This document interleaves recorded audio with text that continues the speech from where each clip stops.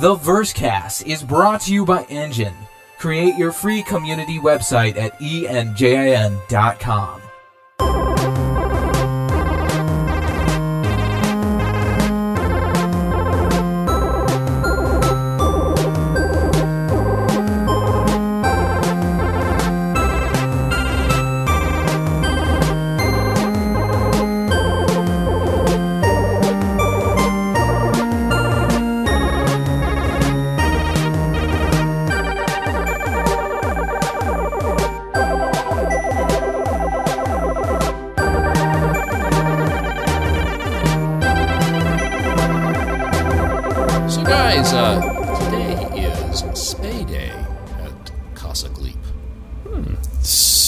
Those kittens getting their insides pulled out? I was going to say, it means that one of the ladies in my life has had her uretus popped out today.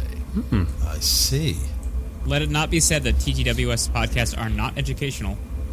And or responsible pet owners. Right. Indeed. So we'll see how that goes. Okay, well, guys, today is March 6th, 2947, and we are still those guys with ships, and this is the Versecast, our Star Citizen gaming community podcast, episode number 144. So now, guys, I got to play the Rift. Finally, I am no longer a VR virgin. I'm a player. And? Oh, thoughts? I have some deep thoughts. Let's hear them. All right. Fantastic immersion. My friend who had one, he's the game master for my Blade Runner Universe tabletop game. Woo! And so showed up at his house to play some tabletop, and he said, you need to come into my office here for a minute first. And so we spent a good part of the evening playing around with the it was like video games used to be back in the way old days, where there was like a gathering of nerds, everybody waiting to take turns playing with the same thing. Yes. You know, instead of everybody being able to, it was like, hey, can I get your last man? So it was anyway, fantastic immersion in the demos and in the games designed for the Rift. So in the one in particular that I played was called Chronos, and it's a third person game. So it's third person, kind of like GTA is third person, except that's how you're controlling your character. But you are in a spectator view, and so you say you have a view of the room, and you navigate your character through the room. As your character leaves the room to go to the next room, your spectator position changes to the next room, and you have a point in that room where you are spectating from. So Does that weird you out at all? No, it actually was very. It felt fairly fluid in a good way, and it seemed to work. I only played it for about 10 minutes because I had to give other nerds a turn, but it was still.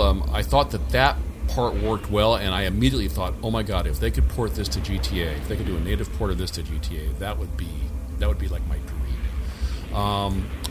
So anyway, there were, but he has the Vorpix, which I believe Mark you gave a try. Yeah, let you port other games to, or make other games work with it. Yeah.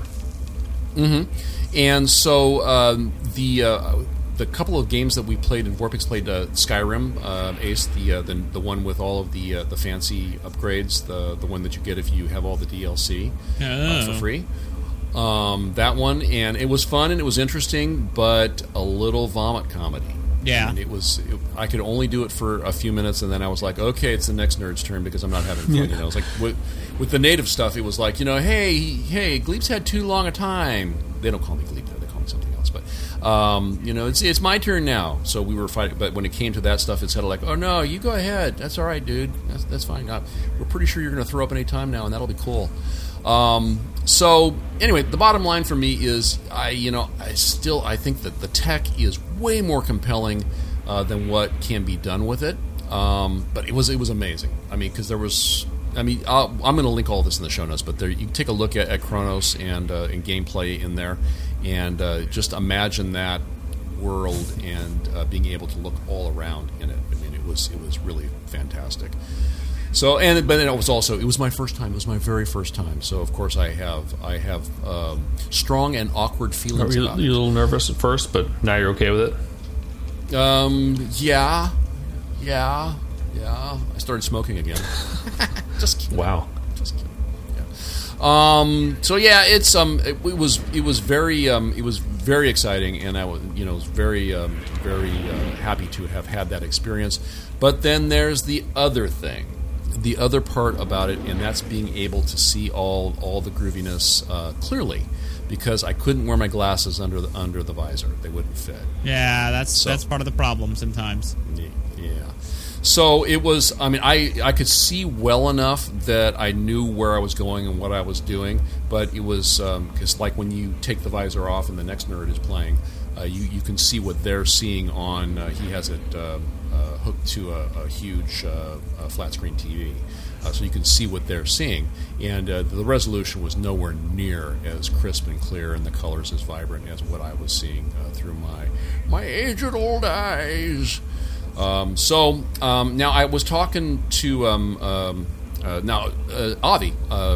We were playing the other night, and he was telling me that you can get prescription lenses. There's this outfit called VR Lens Lab, and so they advertise that they will do prescription Rift lenses for you for £39, which I'm guessing with the current exchange rate is somewhere between $50 and $60 US. And it's not really, which is kind of cool. I mean, you're still looking at spending $600 on the unit to start. So add another 10% on top of that.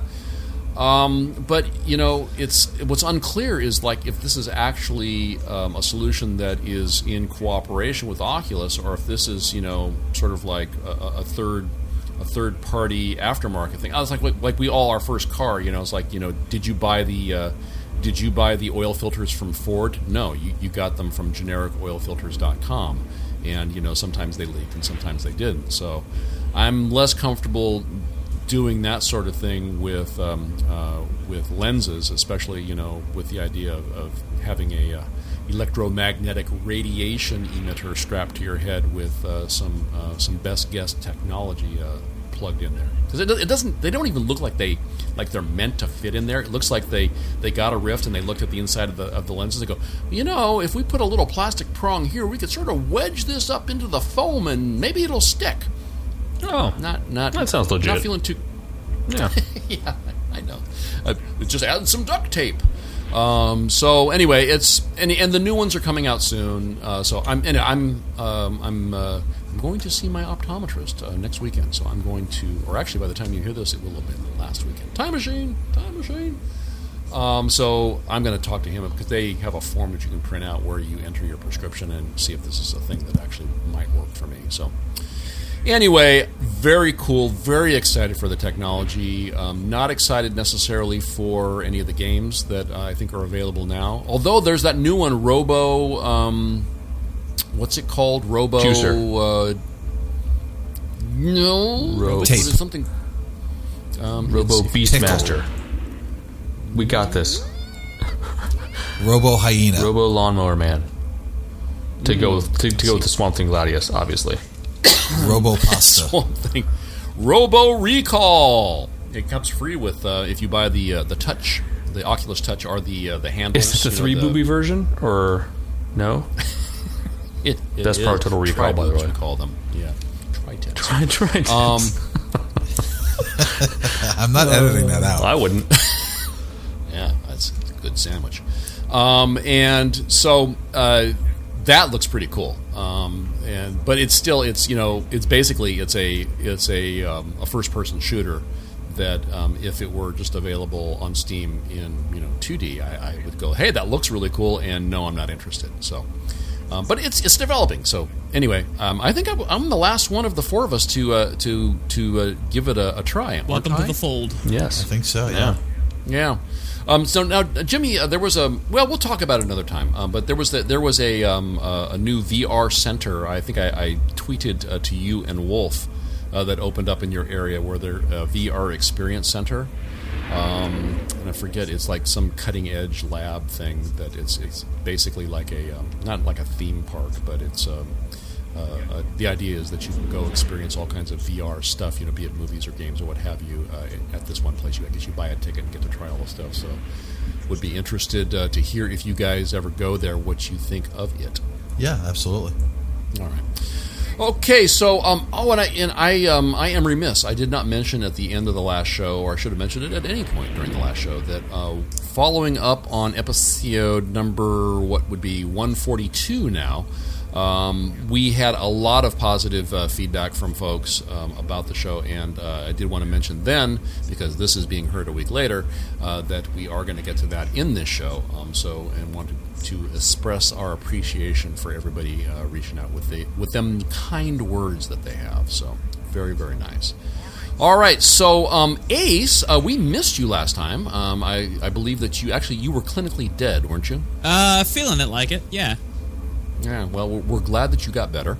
And we had a question that was sent to us, was tailor-made for Jimmy, from our friend Amontillado. And as we were discussing, I thought, man, I really wish Ace was here so we could get his input on this, because I know you are a fan of the stories of a lot of games, and that you have deep knowledge of the storylines of several series of games and are an enthusiast in this area. So let me read that question again for you, and we can get your comments. He said, Jimmy, so we'll just pretend when I say Jimmy, you hear Ace. Wow. You could just say Ace. And go. Jimmy. Ace. How do you think CIG should tackle religion in the lore? Should they have clergy NPCs, places of worship, real-world religions, or only fictional? So we discussed, and I think I passed this video along to you last week. We discussed I did a little bit of research and found the top 10 fictional religions in video games. And they actually, because it is a top 10 list, of course, there were 13 entries. So Baker's dozen, if you will. And I know that you definitely have familiarity, of course, with the Tomb Raider and the Halo. I'm sure several others of these too. There are actually a number of these that I'm familiar with. Okay, well, you have the stick, sir. Do I get to whack people with it? No, it's a talking stick. Oh. You don't hit people with a It's a talking talking stick. donut. You talk with it. You either eat it or sit on it. Regardless, you can talk while you're in possession. So yes, I am familiar with a number of these. For those, I'm assuming you went through the list last time. We did. Okay, we did. So, I will post. For the it sake in of brevity, notes. then I will not go through the list bit by bit. But another thing I'm familiar with the Yamatai from the Tomb Raider reboot, the Daedric Princes from the Elder Scrolls, the Churches of the Atom from Fallout 3, Los Illuminados from Resident Evil 4. The Covenant, of course, Unitology, and the Chantry of Andraste, or Andras. Mm-hmm. And so a lot of these are from RPG or larger fiction games, but not all of them. The Los Illuminados, the Unitology, and Tomb Raider, the Yamatai, are all from sort of action-adventure games, or sort of suspense. And I do think adding religion to a game can add a sense of mystery, of mystique, or I would say, in some cases, especially with stuff like Yamatai and Los Illuminados, and even Unitology from Dead Space, a sense of like mystical horror, because in all those cases you have an otherworldly, an unknowable presence that is alien and unusual to the protagonists. And Tomb Raider, the Yamatai, is this mystical storm that keeps people trapped on this island and they cannot escape, and it sort of tortures them and imprisons them there. Whereas Los Illuminados and Unitology are religions steeped in cult behavior that doesn't end well for the followers. Unitology, you turn into space zombies. Los Illuminados, you turn into regular zombies. But either way, they're zombies. Either way, zombies. Yeah. I'd say in terms of closeness to an actual religion, I'd say probably the Daedric princes or the Chantry are closer to what we might consider like a pantheon of gods or goddesses, worshippers and beliefs, rituals that are based around those. The big difference, of course, for the Daedric princes and the Chantry is that those gods are much more tangible, I'd say, than the gods that we have in the real world. So you can actually smack them with a stick. Well, you say that, but I mean, the funny thing is, it's back with in Oblivion. You do see the Daedric god of the whole game is like the main story is based around the Mehrunes Dagon and him coming into the mortal plane of Tamriel, and there is a fight that ensues with him. Oh, spoiler! Hello, jeez. It's been like several years now decade? since Oblivion. Yeah. But I mean, hey, some people are busy, right? In all the Elder Scrolls games, you can get boons from the gods. Azura's Star makes appearances in Skyrim, Oblivion, and in Morrowind. Azura, in fact, it plays a pretty heavy role in Morrowind in the story, and I do feel like it helps flesh out a world. Like, if we want to move on, also discuss about the other topic we want to move on to, which is talking about storytelling in games. I feel like having religion in a game sort of gives a sense of lived in for a universe. I mean, they don't ever talk about religion in, say, I don't know. Well, there's let's say Deus Ex. There's not really much of a religion mentioned in Deus Ex. I may be proven wrong, but I guess I can't remember if there's a religion aspect in that. But I mean, Halo has the Force, or not Halo. Halo has the Force. The Force. Star Wars has the Covenant, which is good. Star Trek has I don't know, Cthulhu. Yeah. Cthulhu. Yep. it's like that meme. We are spot on here. Right. This is good. This is good podcast. It's good radio. This is excellent radio. Assassin's Creed has the fallen race that you're sort of tracking down their lost artifacts and their history and their lore from. So there's a lot of that, and I feel like that's sort of a history or an otherworldliness to things that are beyond your control. Is something that's probably instinctual to the human condition. That even as our ability to understand science and understand the universe around us has gotten better, the further we look, the more mysterious and wild and crazy the universe is, the further out we go. And I think that we will always have that capacity for wonder and bewilderment and even fear a little bit. Like, there is that whole idea about Cthulhu, about like things being beyond your comprehension, not because you can do it, but just because they are. The magnitude of that thing, whether it be giant space squids from beyond the galaxy, or just, the impossible ability for humans to accept like omniscience as a concept, is it's a little fearful, and we like having those stories. Being able to acknowledge that there's stuff that we don't know because we're not capable of knowing. Right. Well, and there's some of that with the Vanduul in Star Citizen. I mean, the Vanduul sort of represent that invader from without that we're not familiar with, that makes us uncomfortable. It sort of questions how much control we have in the universe. If the UEE is so fantastic, why can't they protect us from this very clear terror that is from beyond the stars? Well, because we spent all this money on spaceships, and we need something to fight. Yeah, clearly. The Covenant is an interesting theology in comparison to the UNSC in Halo. The Covenant is a very religious organization. If you really want to get into the Covenant lore, there's stuff about like the ages, about how the Covenant history is wrapped up in their religion, that they have different ages of how the Covenant came to be, like the age of strife, and then the age of Yes, the Age of Bees. Cheese. No one cares about bees. Cheese. Everyone cares cheese. about cheese. Okay. But there's cheese. Tell me more. Limburger. Aged cheddar. The times of Swiss.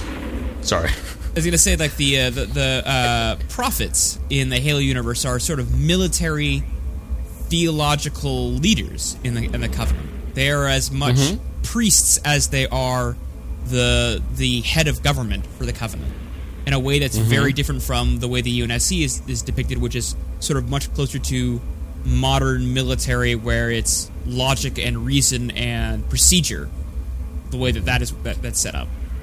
Now, I played the first 2 Halos. I don't think I played anything beyond that. So, and I don't remember this happening in those 2 games. At any point did you get to, in your role as, you play Master Chief in all of them, right? You do. Okay, so in your role as Master Chief, do you ever get into a situation where having a rich knowledge of the Covenant's religion and the power structure within that religion that you've described, where that is critical to your success in the game? In one of the sort of the place where this most is prevalent is it actually in Halo 2. In Halo 1, not so much. Halo 1 is basically you and your buddies are trapped on this strange ring world with your backs up against a wall against 2 alien menaces, one known, one unknown, fight to survive. And that's basically the story of Halo 1. It was awesome. Yeah, oh yeah, definitely. Halo 2, the Chief has some knowledge about the prophets during... learns about the sort of the hierarchy and religious structure during Halo 2 when they land on Delta Halo. For those of us in the gaming TGWS community that have played the Halo games as religiously as I have, pun. Fun. The levels Delta Halo and the second level on Delta Halo is, but the 2 levels that are on the actual ring where you play as the Chief. You are tasked with capturing the Prophet of Regret, and during the mission, you get some backstory on from the Covenant, from the UNSC perspective, learning about how the Covenant are formed, who the prophets are, where they stand in the Covenant hierarchy, and what happens when you kill one of them. As you may remember, during Halo 2, the Chief kills the Prophet of Regret, and it triggers a fairly nuclear response from the Covenant when it happens. Did he regret that decision? He did. I think that's actually the level names, Regret. But I would say that if you want to look for deep religious discussion in Halo, you should be looking at the Arbiter story. Because you might remember that you play as the Arbiter in Halo 2 as well. Oh, that's right. Yeah. And the Arbiter. And the Arbiter. The Arbiter's story is much more steeped in the Covenant religious mythos, much more. Partly because there's like a 12-minute cutscene during like halfway through the game after you for the Arbiter's first level, where after he's been humiliated for destroying the first losing the first ring, he's dragged down into this mausoleum, and the prophets meet him there and say, We know you're no heretic. Here's the real face of heresy. Become the Arbiter, the will of the prophets, and we'll set you loose against this heresy. But know that even though that you are reinstated, the role of Arbiter, while sort of like honored, also has this stigma and stain with it. You only become an Arbiter if you get disgraced as far as the Covenant is concerned. So... Yeah. Well, let's bring it back to Star Citizen and Monty's first question. How do you think that CIG should tackle religion in the lore for this universe? In the lore, they should go wild with it. I feel like religion should be a huge thing in the Star Citizen universe because it's a huge thing in our universe. And Star Citizen, to some degree, is based on our universe, just extrapolated, 500 years in the future. Fall of the Roman Empire. The fall of the Roman Empire, the Holy Roman Empire in some places. And remember that just because it's sci-fi doesn't mean that there isn't some religion involved. Mass Effect has some of that religion. I may point out that Wing Commander, an early Chris Roberts game, Pilgrims, had that whole space Christianity religion going for them. Yeah, I mean, it's an organizational structure. It's not necessarily driven by any specific deity or set of deities. Well, it's an organization structure. Well, you may remember on a high level. You may remember in Wing Commander, at least in the movie, in Wing Commander, the movie, they talk about pilgrims being able to like commune with space, and like one of the things that the pivotal moment in the Wing Commander film is that he's able to navigate that star and put faith in his ability as a pilgrim more than just the Navicomputer's like its preset calculations. Okay, so that's an excellent point to for me to ask this question. How do you think, in gameplay mechanic-wise, that could be implemented? What I have in my mind is that, for instance, if Jimmy is smuggling into a system that has a particular ruled, or where the powers that be in that system are members of a particular cult or sect or what have you, that him having some knowledge of how to talk to them, and I'm imagining the inner thought system or a dialogue wheel or what have you, being able to negotiate through either to get to the other side where his cargo or customer is waiting, or being able to negotiate with them to get a better price, or basically going into a situation where he has no chance of getting out alive unless he talks his way out. So do you see that, and Jimmy too, do you see that as a viable gameplay mechanic that can be implemented in our universe, given what we know about religion, what we'll call religion in the lore right now? I do. Yeah, I actually think that would be a great thing to implement. I'm not a fan of religion in game per se, because I'm just not an overly religious person. But I do see the value in adding it to the game. It wasn't even a consideration last week when we were talking about it, or 2 weeks ago when we were talking about it.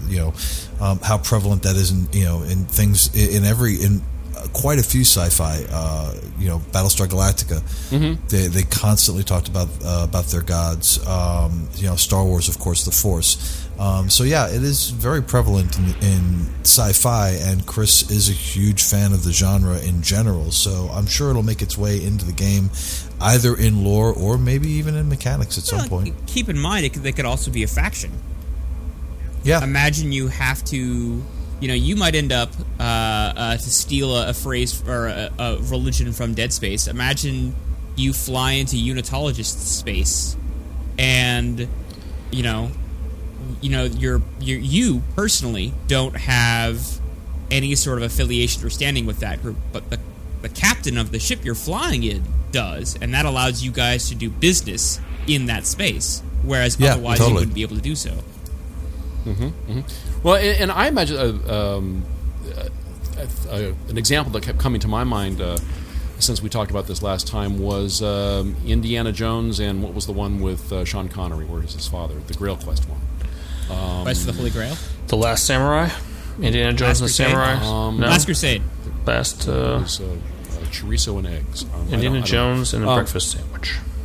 And the breakfast sandwich. Was it the Temple of Doom, was it? Or what was it? No, not Temple of Doom. The Kingdom of the Crystal Skull. Totally that one. This time, he's bringing his dad. But how cool would it be, like, if you could, for some portion of, maybe for a character, take this back to last week when we were talking about, creating new characters and character customization. What if you have a character in your long line of characters that you will eventually have over the course of the game's lifetime, that you could, using that context, the Indiana Jones context, be one of the Knights Templar, who's a secret society. People don't know that you're a part of this group, but as being a part of this secret society, you go about your daily business, but also you have this other purpose below the surface, where you are protecting a holy artifact, and even as it ended up happening in that movie, you're saving the holy artifact for the one that is supposed to receive it. I think that would be kind of fun. I feel like part of the funny thing for me is that having played a lot of the Assassin's Creed games, the Templars hold an entirely different context for me. Because they're the villains of these Assassin's Creed games. It's right. Facing an interesting idea. Again, it's not... No, there is a trope called Space Romans. For the idea of... It is. And a show title. Long dead religions or factions coming back to life in space. And I don't see why you couldn't have that happen with like a religion. Well, sure, it's an organizational structure. I mean, especially, it's easy to, it's why we keep, to some extent, it's why we keep getting reboots of old movies, is because they've already got the script. Yeah. It's so hey, just take it off the shelf and here we need a way to organize people. Just dust it off and there you go. There you go. Yeah. So now, the next question that Monty had asked was about places of worship, and whenever I think of that, what I'm thinking of is, was it Mustafar? Is that the place where Vader has his temple in Vader's castle? Vader. That was in Rogue One, wasn't it? It's in Rogue One. No, it was. In Rogue Yes. One. Yes. Yeah. Okay. So so places of worship. How cool would it be that if you had, there was someone, like the dark side of the Force. There was, some religious organization that was sort of, their guiding principle was Vanduul cultists.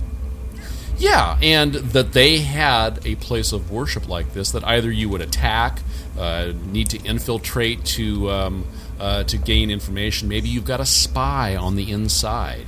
And you need to, again, for Jimmy to do some data running. You have a spy on the inside who's going to help you with some Death Star plans, and so you need to get your Herald in there to retrieve those plans and carry them out. So, what do you think about that as far as how important that is to the quality of gameplay to have those sorts of monoliths, monolithic type structures? That could be planets, could be systems. It could be that you have a planet within a system that is a particularly sacred place to people of a particular cult, and then here comes your risk and reward mechanic. They've got something there that is of extreme value, be it information or jewelry, artifacts, what have you. That it's going to be really tough to get out of there, but if you do, you're going to be not only you're going to be a hero, and you're going to make a bunch of cheddar too. Ooh, cheddar! I don't know how feasible that will be. I mean, I don't know. We haven't. I mean, how many can anyone top them off the top of their heads? Any of the religions in Star Citizen? I know that there is a religion, like a nomadic-based religion around traveling. But I Traveler's Day. Well, it's funny is I just did a search in Loremaker's in the Loremaker's Guide section while we've been chatting to see if there was anything for religion. I didn't find anything. Probably just Traveler's Day then. And that doesn't mean that. Yeah, I'm sure they've made references sporadically here and there that we're just not aware of. But I didn't see any like Loremaker's Guide to religion at all. And it wouldn't surprise me. We probably, if we're going to see it anywhere, I could see it being a plot point or an element maybe used in Squadron 42, like family huddling in a church doing a Vandal attack, or you're on board the Idris and the Vandal ship jumps in and the captain mutters, "God help us all," or something like that. But I don't see it being a major thing. No Space Vatican? No Space Romans, no Space Vatican. That's too bad. And so then the other question he asked, which I thought was interesting, is what real world religions are only fictional? I could see. I'd say probably fictional because it's only 500 years in the future. Yeah, true. But let me some of the religions we have been around for thousands and thousands and thousands and thousands and thousands and thousands and thousands and thousands of years. True. But let me point out that when Halo 2 was in development, the Arbiter's original name was going to be Dervish, which is, as you might imagine, a partially Islamic reference phrase. Oh yeah, the whirling dervishes. Yeah. Well, that did not go over very well, and the name was changed. Used to see them at Dead shows a lot.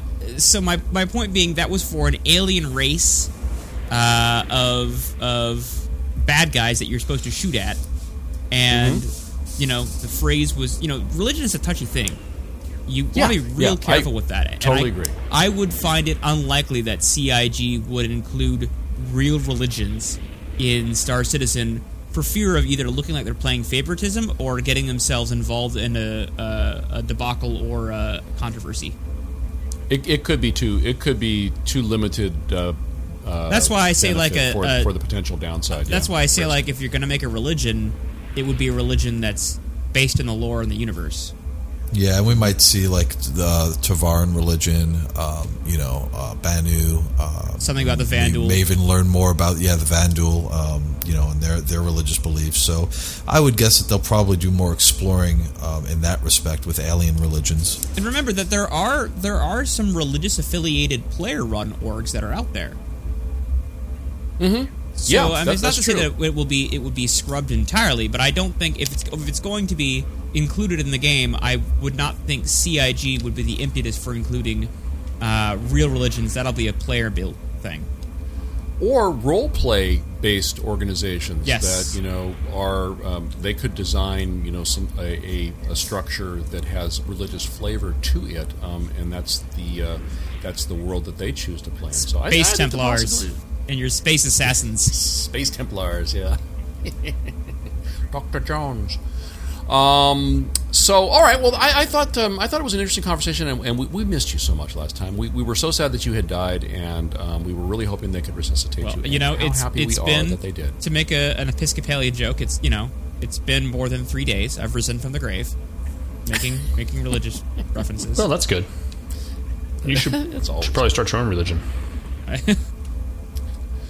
Yeah, I want to be can I be an Azaminian acolyte? Ooh, Azaminian acolyte. Careful, that'll go through my head. Yeah, that is impressive. He already has the bald spot. So wow. I just need the brown robe, and I'm just already medieval class. You don't even have to tonsure yourself. Is that what it's tonsures? Tonsures? Yeah, tonsure. Yeah, you don't even have to tonsure. Friar Ace. Yeah, Friar Ace. You better start drinking a lot if you're gonna play that role. You just made me think about Robin Hood. Little John Doe. Little John Doe. Oh man. Oh dear. All right. Well, thank you, Ace. I thought it was very, very interesting stuff, and I look forward to And it's interesting, Jimmy, that you didn't find anything right away. That's that kind of surprises me. I wonder. To be fair, they probably have more on their plate at the moment. They're probably building lore and writing the story for Squadron 42, and religion stuff might have been something that they really fleshed out or considered early on when they were writing all those in-lore pieces, like The Lost Generation and Dateline Sessin and all those. That you've noticed that they've stopped writing a lot of those. They're not writing them nearly as often, and any sort of lore-based religion discussion probably would have happened during then, or maybe after Squadron 42 is released, and they decided it's like, all right, let's flesh out the Star Citizen world now. Yeah. Well, I personally, I hope they include it, and I think I was, I forget who I was, I think it might have been Monty I was talking to about this, the guy who submitted the question. The two seminal franchises in sci-fi nerddom, Star Wars, Star Trek. Star Wars, definitely, the narrative is tied together by a spiritual, mystic sort of theme. Your Force, and all you can. Probably people have done doctoral dissertations. I would like to point out that Rogue One is the first time we've seen the Force as a religion, as opposed to a tool or a... No. The stuff that Yoda was doing with Luke, as far back in the well, but I mean, people who worshipped it who were not Force users, because that's what you had with a Chirrut and Baze. I think what Ace is referring to is that Rogue One's the first time that you see it as a practiced or as a follower-based religion as opposed to a practice based. Well, anyway, having that sort of mystery, having religious mystery, I think that's way thick in the Star Wars universe. Not so much in Star Trek. I mean, and I think that that's why, just for the story of it, that's why I think I prefer Star Wars, because I think it has that sort of mystery, that wonder, mysticism. Yeah. It has that sort of things that are bigger than us. Whereas in Star Trek it's sort of like just get down to engineering and figure this out, Spock. So. All righty. Well, very good. Now, gosh, man, we ate up some time there. Ace, do you want to do a little? Well, you know what? Why don't you do because this is the more time sensitive topic. Why don't you talk about DICE and the future of the Halo? There was, I guess, a talk given by Bonnie Ross. Yes, there was.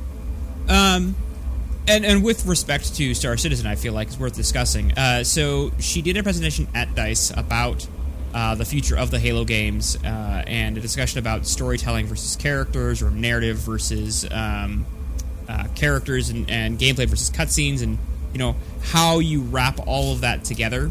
They feel that one thing that they talked about was the feeling that they had done a lot of work on sort of complicating the games with as much information as possible, so that the gameplay had a very rich story. But that one of the things they talked about was that doing so sometimes confused a player, because it's hard to take in story beats while you're being shot at by aliens. And I refer to it personally as tiny talking screen syndrome, where like you're being shot at by aliens, but there's a tiny talking head in the corner of your screen that's telling you something that's vitally important at that very moment. You have got to stop giving me show titles. And talking about using that versus doing something like transmedia stuff like books and movies and audio and short stories, stuff that Star Citizen has done a lot of. I mean, a Separate Law, Lost Generation, Dateline Session, all of these short stories that are in Star Citizen don't necessarily have to directly relate to the player's experience as experienced in game, but they do flesh out the universe. And for Halo, there's I Love Bees and Hunt the Truth, which are a pair of radio audio dramas that came out before Halo 2 and Halo 5, respectively. And they're both absolutely fantastic. If you're curious about the Halo lore and want to figure out what it's like living in the Halo universe from someone other than a 7-foot-tall super soldier, listen to those. They're worth listening to. But so a discussion about characters versus narrative. If you play something like Mass Effect 2, the characters stick with you, but you may not necessarily remember all of what the narrative, the story was about. And sometimes that's what people take away from it. I think Firefly is the same way. There's not a real strong narrative through Firefly, but the characters are the parts that people talk about and they take away from those games. Right. You have people that you relate to. And I feel like, Tomb Raider, Rise the Tomb Raider, does a fantastic job of creating a very strong narrative, but the characters aren't necessarily as fleshed out as they could be.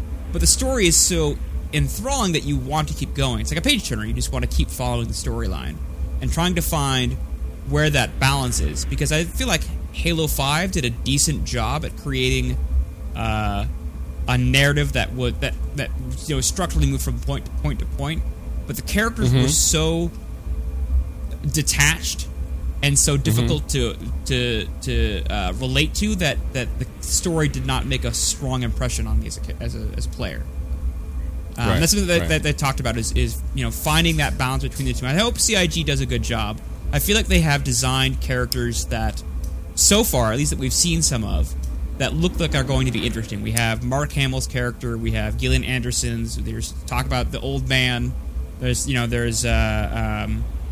motion capture stuff that we've seen already. I feel like they'll create some characters that are really interesting to us as players.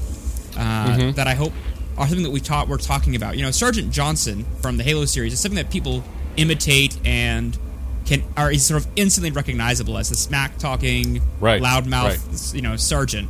And I hope that Mark Hamill's old man may be 4 or 5 years down the line as someone that people are cosplaying as because he's such an iconic character. Well, Chris has said that a number of times, that he is very much dedicated to creating characters and a narrative which supports those characters that we care about, that you become, invested in, and that when they die, hello, is George R.R. Martin here?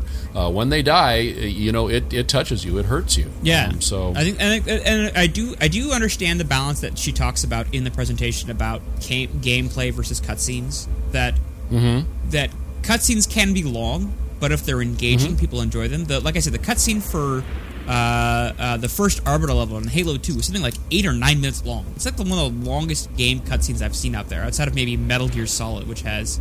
That doesn't count. Like a half an hour cutscene, you're like, oh my gosh. I think Metal Gear Solid 4, Sons of the Patriot or something like that, had like an hour and a half long cutscene that my friend and I went and made lunch while the cutscene was playing in the other room. It's incredible. And came back and watched the end of it. 10 hours of cutscenes in the game. It's kind of ridiculous. There is a balance there.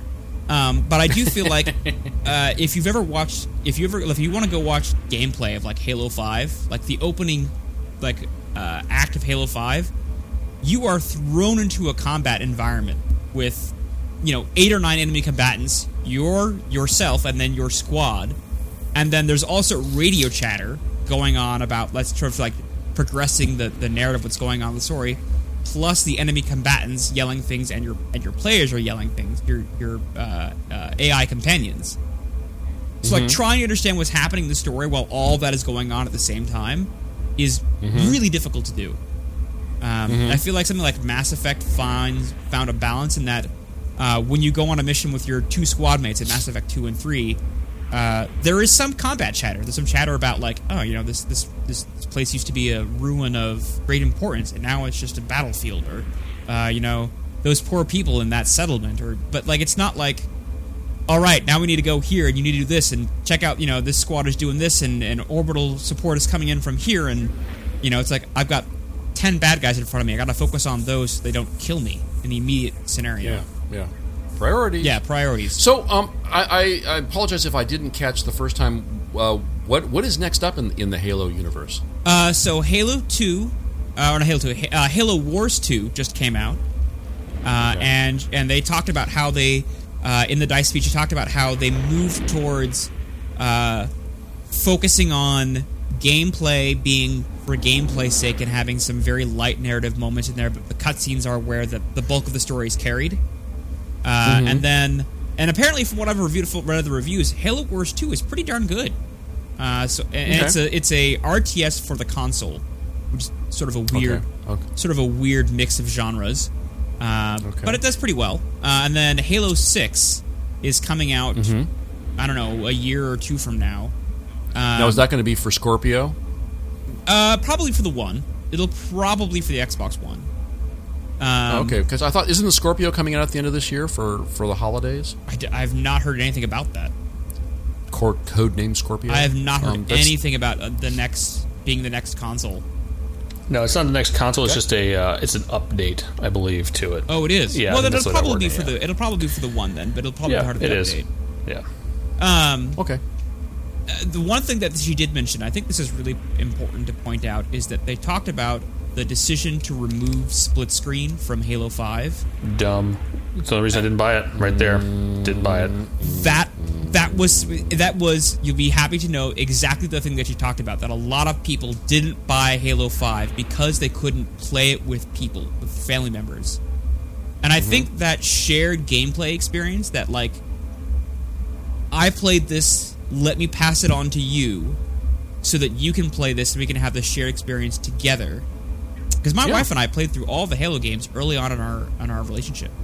Went through 1 through 4 together. And when Halo 5 came out, the same thing. Just didn't buy it. I was like, well, if I can't play it with my wife, I love the games, don't get me wrong, but the story is so far not panning out to be very good from the initial reviews, and I can't play it with my wife, so what interest do I have in it? And they talked about how that any FPS Halo game from here on out is going to include split-screen co-op as much as possible. That's a great idea. Bonnie. I think it's a great idea, but I think CIG has waffled back and forth on what they're going to do for possible co-op for Squadron 42. And I think it's still too far to decide whether or not that's going to happen or not. Well, I think in the initial release, there's no way it's going to happen. Yeah, and that's very possible. Maybe down the road. Yeah. I don't know if they're going to do DLC for Squadron 42. They talked about doing drop in and drop out. They've talked about different scenarios that they wanted to do, but yeah, I don't find it very, very likely. Maybe it would be a feature that comes in with the second installment of Squadron 42. Yeah, it's possible. Who knows? All right, well, very good, Ace. Thank you very much for that. I think it's exciting stuff for all us nerds that we play the games, for the story and the lore and the world, the world that is created for us to exist in. I mean, I think that the VR supports that. I think having strong lore in a VR environment is going to be very exciting. So it's all really cool stuff that is on our horizon. So we shall keep our eyes peeled. I would say just, if that's not your thing, don't feel bad about it. I have a friend of mine at my workplace who could care less about story. He's all about gameplay and multiplayer stuff. Just does not care. And that's valid too. Right. Sure. It's whatever you have fun doing. I mean, some people, all they do is play, what are they, MOBAs? The League of Legends and that kind of stuff. Oh, God, I just...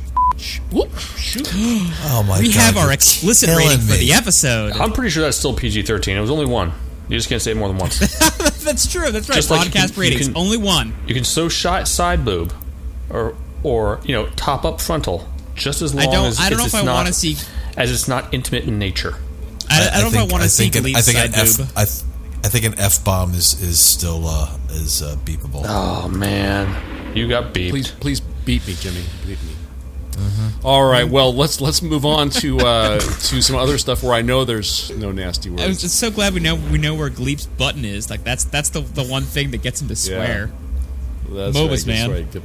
Put a MOBA in front of me and I just turn into a sailor. All right. So John gave us some stuff from the forums to consider. A very cool thing. I don't know if you guys have seen this. Bunyan Snipe cosplaying as himself. Is it actually him? That's what I really want to know. I believe that it is actually is truly him. Impressive costumery. Yes, I thought that was so cool.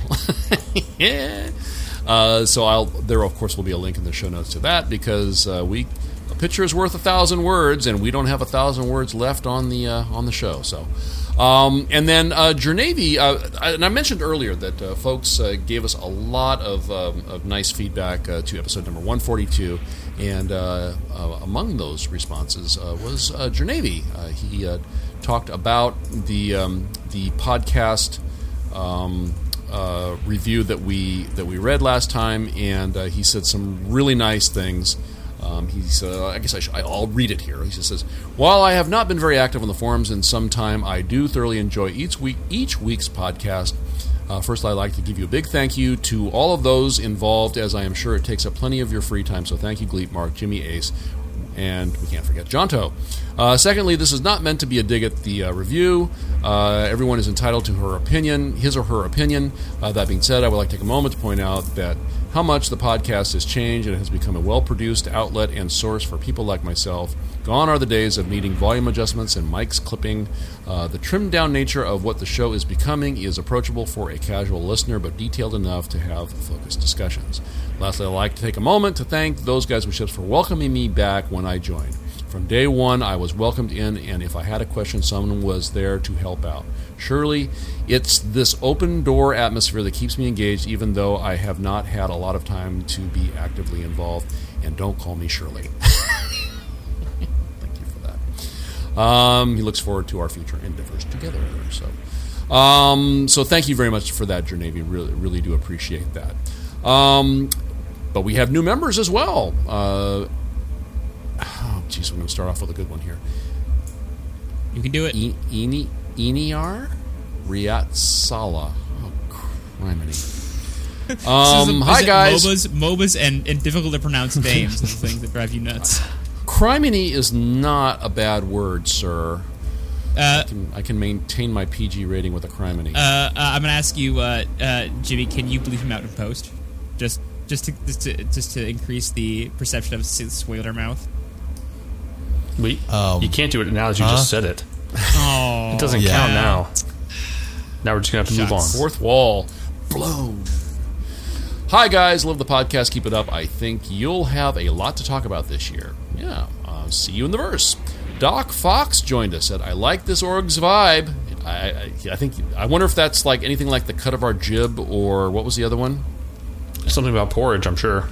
It's definitely something about porridge. That's got to be in there. Mark, you had a whole list. I know, but I forgot. The jib was mine. That's why I joined. All right. So I don't know about the rest. I think this is a good fit for me. Please consider this application. I considered it. I accepted it. Welcome aboard. Aldemer joined us. Said, hey, those guys with ships. Long-time listener, first-time applier. I've been listening to the show every week since last summer, and am finally applying. I recently moved from Virginia to Alaska. This is the guy that moved to Alaska. More on that to come later.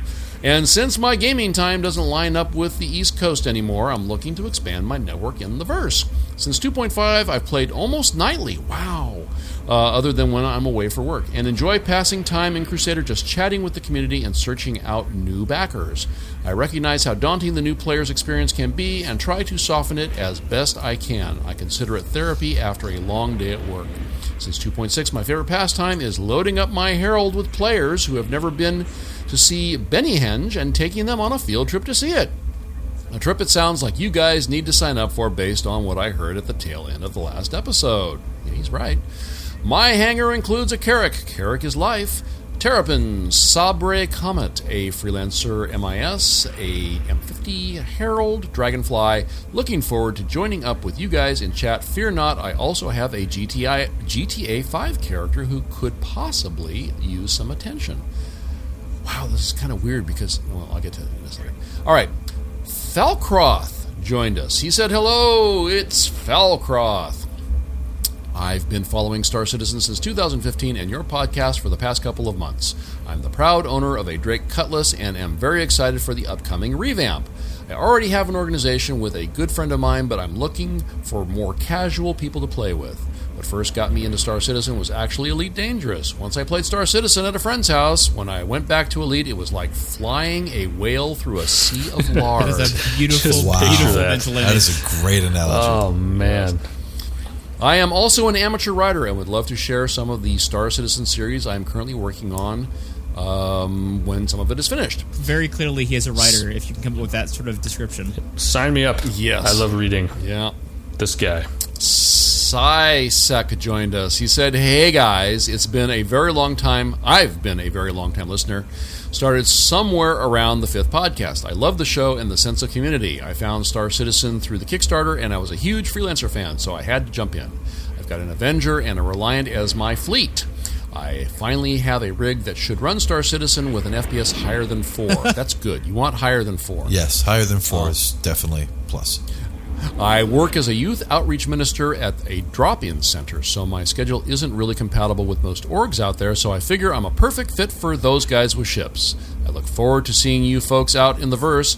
P.S. For Gleep's benefit, it's pronounced Sisek. Hey, look at that, a pronunciation guide. Huh? Nice. Yeah. So, anyway, what I was referring to earlier is that Sisek came out and played GTA with Turd and I last night, and I confused him with the other guy, who is... The other guy with Aldemer. Aldemer, the guy who has the GTA 5 character. So I was saying, hey, Sisek, what's it like living in Alaska? He's very confused. I don't live in Alaska. Like, why are you asking me? Why are you asking me that question? It says in your application that you live in Alaska. And he says, no, it doesn't. I said, huh. Yes, it does. Conform. I'm sure it does. Wait, you're the guy that gave... And when he came into chat in TeamSpeak, I totally butchered his name, and then he corrected me. I don't want to even think... He's a very nice guy. I don't think he even corrected me, but then I said, oh, you're the guy that gave me the pronunciation guide. And he said, yes, that's me. After you butchered his name. After. Of course. So I just started calling him Aside. First impressions, Gleep. First impressions. Yes. Yes, I have none of that. So anyway, it was very fun playing with him last night. He's got a massive GTA character. Which again why I was confused because the other guy said he has a GTA character. He's got all the guns, all the cars, all the clothing. So did he hook you up? It was a lot. He came and helped me do some of my stuff. So that was if that's what you mean by hooking me up, yes, he did. So anyway, look forward to playing with him again. Drake Guy joined us. He said, hey guys, I heard about Star Citizen back in the Kickstarter days, but I didn't join until 2.5. Now I'm in that wonderful place where I have to manage expectations while I await the full potential Star Citizen has to offer. Welcome. In the meantime, I've been absorbing as much Star Citizen content as I can in my daily 1-hour commute. I found your podcast, and it always goes to the top of the list when it comes out.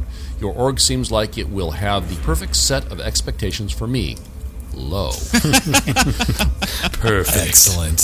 Mm-hmm. My time is limited and sporadic, so when I play, I want to be among friends that won't expect me to be an ace pilot. We have an ace pilot already. His name's Ace. Or crack shot. We have a crackpot. I mean a mark. We have a black well done. Keep going. Freudian slip. Thank you. When I listen to your podcast, I think to myself, now there's a group of guys I could hang out with and just be me. I bring an Aurora MR, 315P, and 85X to the table. I probably won't get any more ships as I feel like buying the bigger, better ships will actually be taking away goals and gameplay once the game goes live. I appreciate the podcast. You guys are doing it right. Look forward to hanging out in the verse. Drake Guy. Welcome, Drake Guy. And then today, Lizard Dodo. Wow. I really want someone to join the org with like a name like Mitzelplick and just watch Gleep struggle. Oh, that's impressive. I've been looking around for a group that looks interesting and stumbled upon you guys. He stumbled upon us. Ow. I want to join to team up and learn the game better. Well, you have. Welcome. Please help me with your name. Follow the SciSec. The pronunciation guide is the way of the future.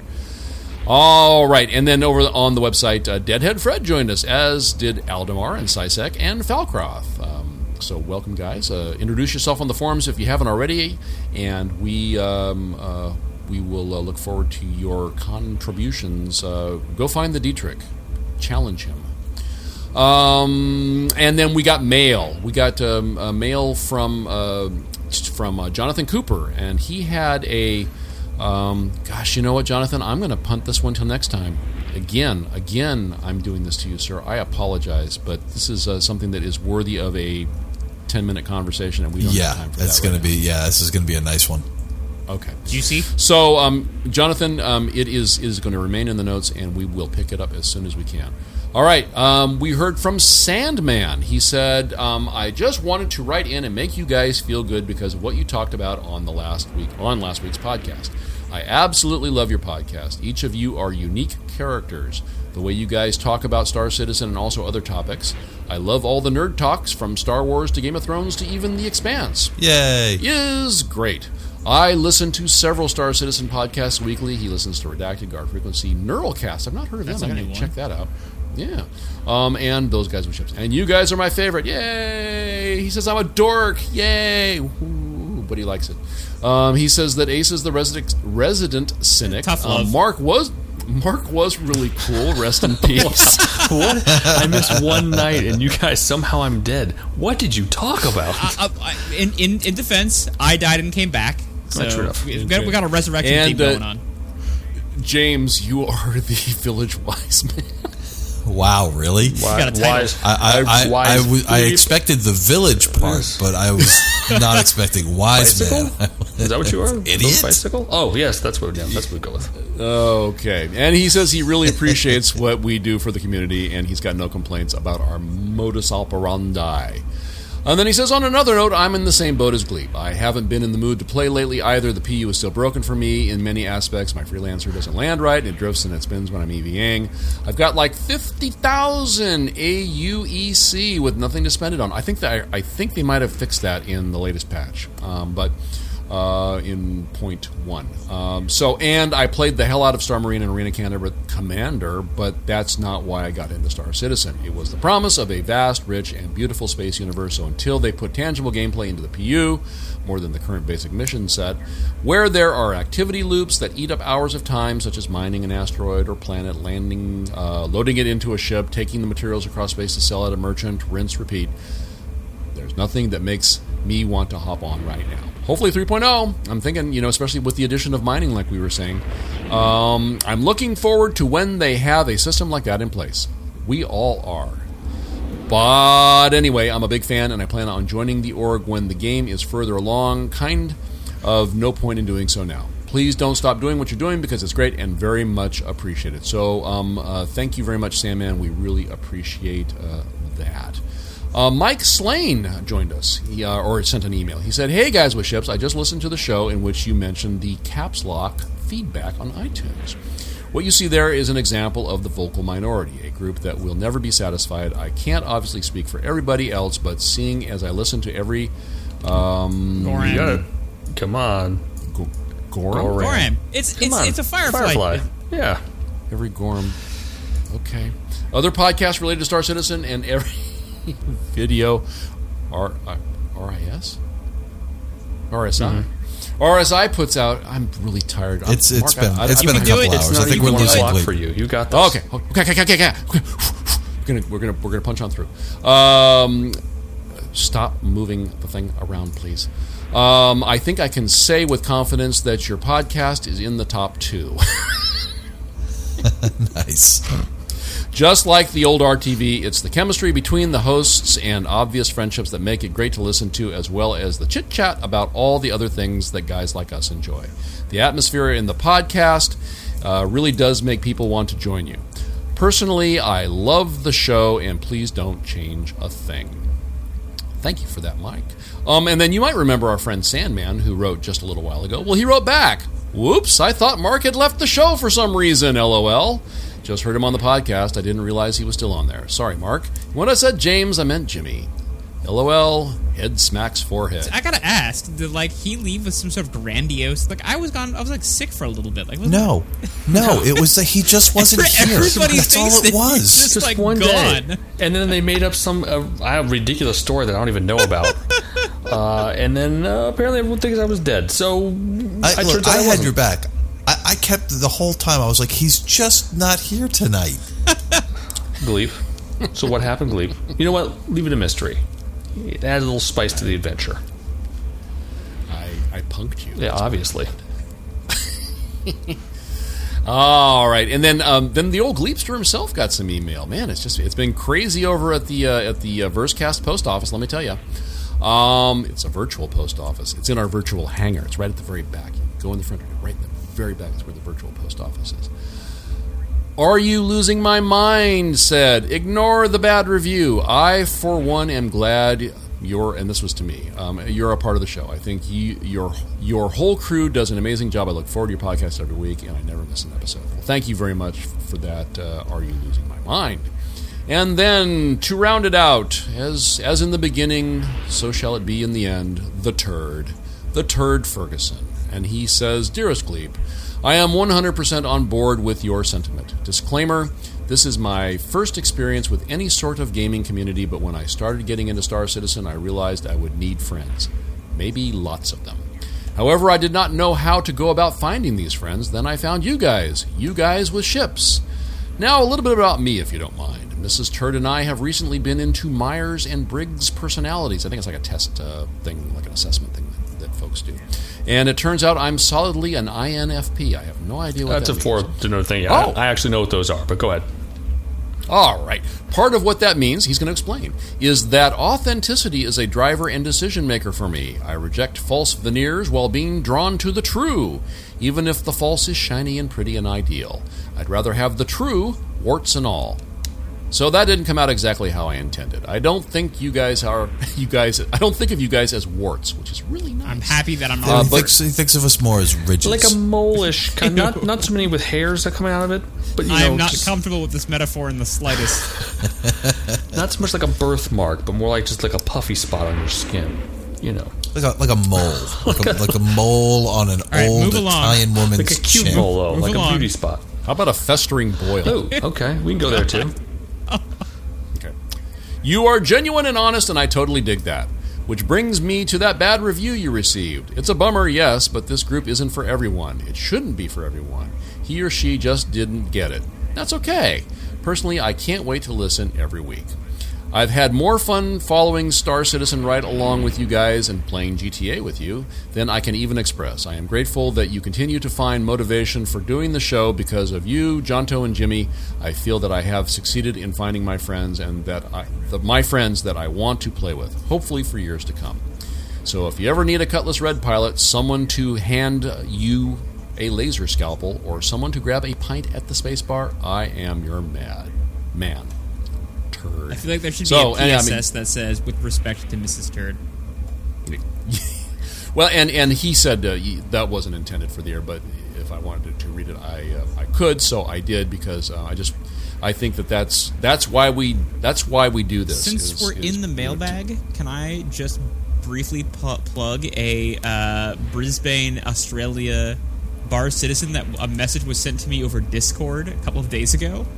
Talk about random. But one of ours sent me a request to mention that there is a Aussie bar citizen on March 26th in Australia. So there you go. There's your plug. Anyway. And as I was saying, this is why we do what we do, is for friends like Turd. It's really, I think, a perfect testament to why we started the show, why we do the show, and what we were hoping to accomplish. So I think that's pretty cool. Thank you, Turd. Agreed. Appreciate the kind words. All right. So anybody have anything else they want to get into? I'm done. I'm feeling reinvigorated, re-energized. I'm a bunny with fresh batteries. Bum, bum, bum, bum, bum, bum, bum, bum. Yeah, you're not the one that's got to edit the show. No. I'm ready. Let's go to Engine instead. Then I'm ready to go swim through my sea of lard. Why? I don't want to. Why? Just why? Now I have to think about that again, and I'm going to bed soon. Read the notes, please. Sometimes just read the notes. Please go to engine.com. They are the quick, easy, and free solution for hosting your community website. That's enjin.com. Be sure to check out Star Citizen The Base Radio at thebase.sc, where you can find rebroadcasts of our shows throughout the week. Check out the new INN. It can be found at imperialnews.network. You can reach the podcast. Our email is comms@versecast.org. On Twitter, we are at Versecast. Be sure to use the hashtag TGWS. Our RSI, Star Citizen Organization, can be found at robertsspaceindustries.com/Versecast. And we have a Spectrum page. Yes, it is robertsspaceindustries.com/spectrum/community/Versecast. On Steam, we are Those Guys with Ships. And please do be sure to check out our gaming community website. It is versecast.org. Like flying a whale through a sea of lard, we are not thought of as warts. My name is Gleep, and all my contact information is in the show notes. My name's Jimmy, and you will find me spending the next few days editing all of the curse words out of the last two shows. I'm Ace Azamin. You can find all my information in the show notes, and hear the team speak listening to Gleep getting his mouth washed out with soap. Come by and say hello. Mark? I just want to go to sleep. That's all. Mad Cow something Mark or whatever. You can read some show notes. Yeah. Welcome back, Mark. Who, what? Until next time, then, we are Those Guys with Ships, and this has been the Versecast. See you guys. Bye. Yes! Yes! Take that. Usurpage has occurred.